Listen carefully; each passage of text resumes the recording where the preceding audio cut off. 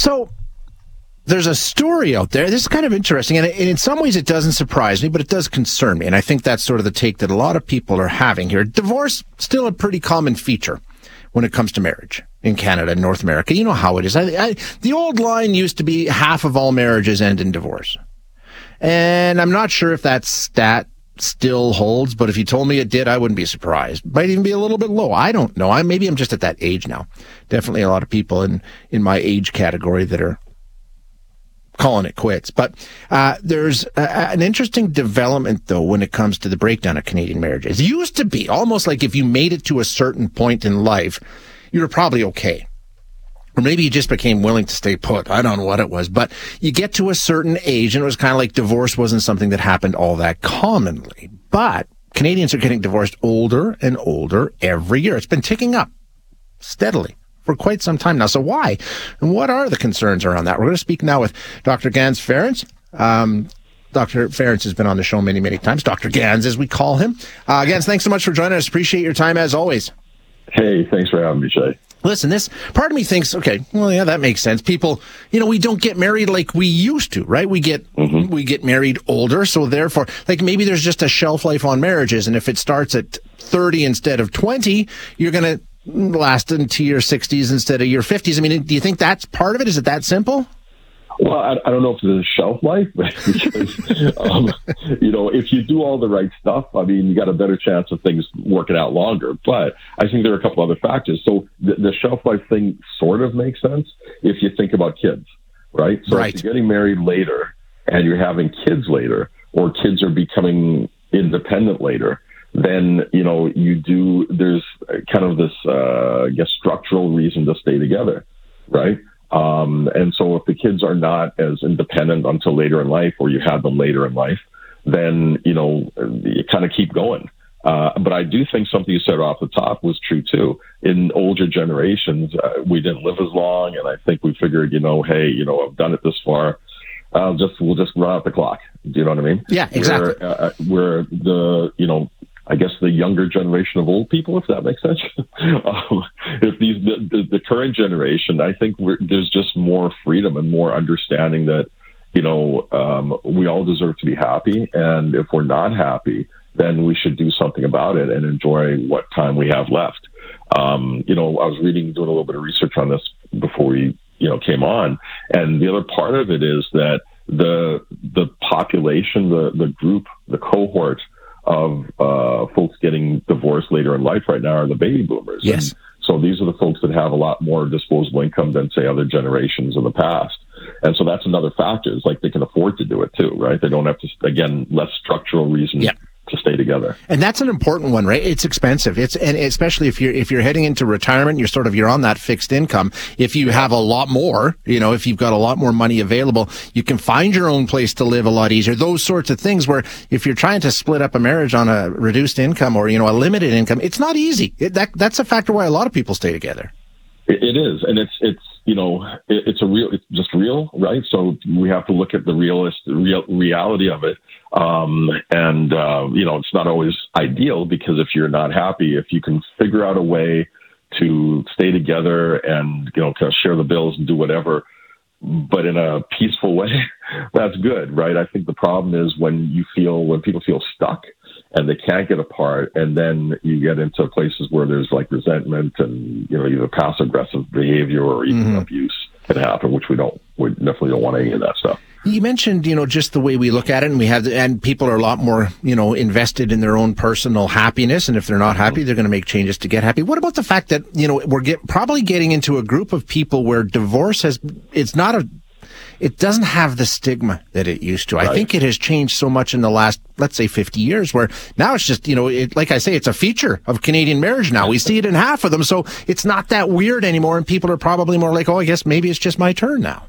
Well, yeah, that's another part of it, right? And I think also this, I guess, is a good sign. I think people have become more agreeable in their divorces over time as well, right? If you're divorcing because there's just, you can't stand each other and there's like anger or like I said, abuse or anything like that, that's a little different. But a lot of times if you're just at that stage where, I don't know if either of us are happy anymore. Is this something we really want? Are we both committed to this?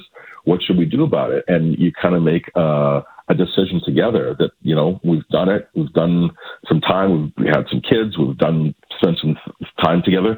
Maybe it's time to go our separate ways and give each other a chance to be happier in the future, right? Yeah. And so a more agreeable divorce means that it's easier to do, and that, people can kind of step into that and go on with their lives in a positive way. When we talk about the financial piece, and it's easier, there's less barriers like we've talked about, but I was doing some research too and some reading, and they're talking about the fact that, just like, during working time, for younger Canadians, we've got the pay gap, right? Women just don't earn as much. Same thing in retirement. They don't have the same financial resources as men. It's harder on seniors, women that get divorced than it is on men. Yes, absolutely. It's unfortunate we still have that wage gap, and just sort of a quality of life gap, I think, between men and women. And so it's much harder for women financially.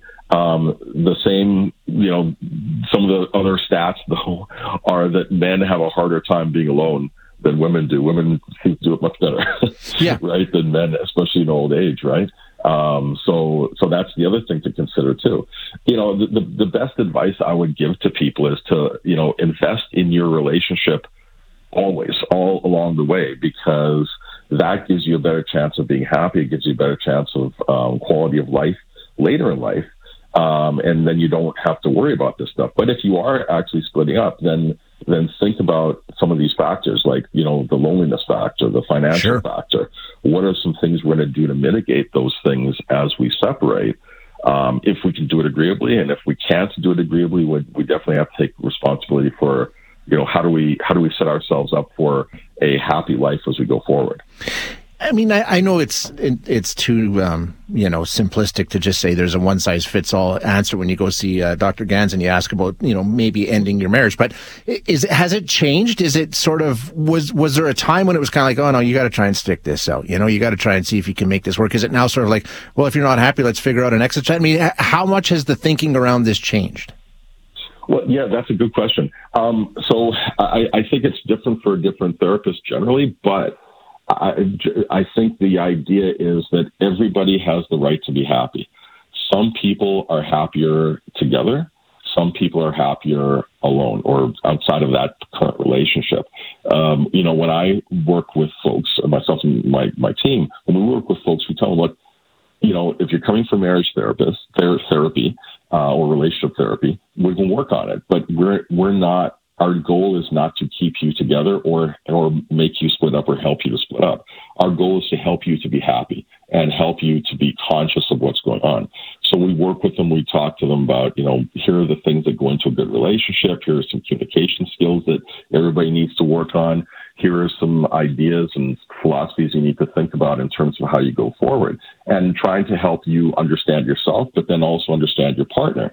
And when you do that, then you can actually look at each other and hopefully develop the communication skills to say, okay, here's what I need. What do you need? Okay, here's what you need. Okay, let's look at how we can, now we have all our cards on the table, what kind of overlap is there? What can I do or what I'm willing to do to help meet your needs? What are you willing to do or can do to help meet my needs? And is this something we're both committed to working on? If we are, then let's continue to get the help and work on that. If we're not, then let's get the help to be able to separate in an amicable way and do what's best for us and any children or other kind of innocent bystanders that may be around. It's a pretty rational approach. Makes a lot of sense, Dr. Gans. Well, I try. What can I say? Thank you so much for your time today. I appreciate you joining us.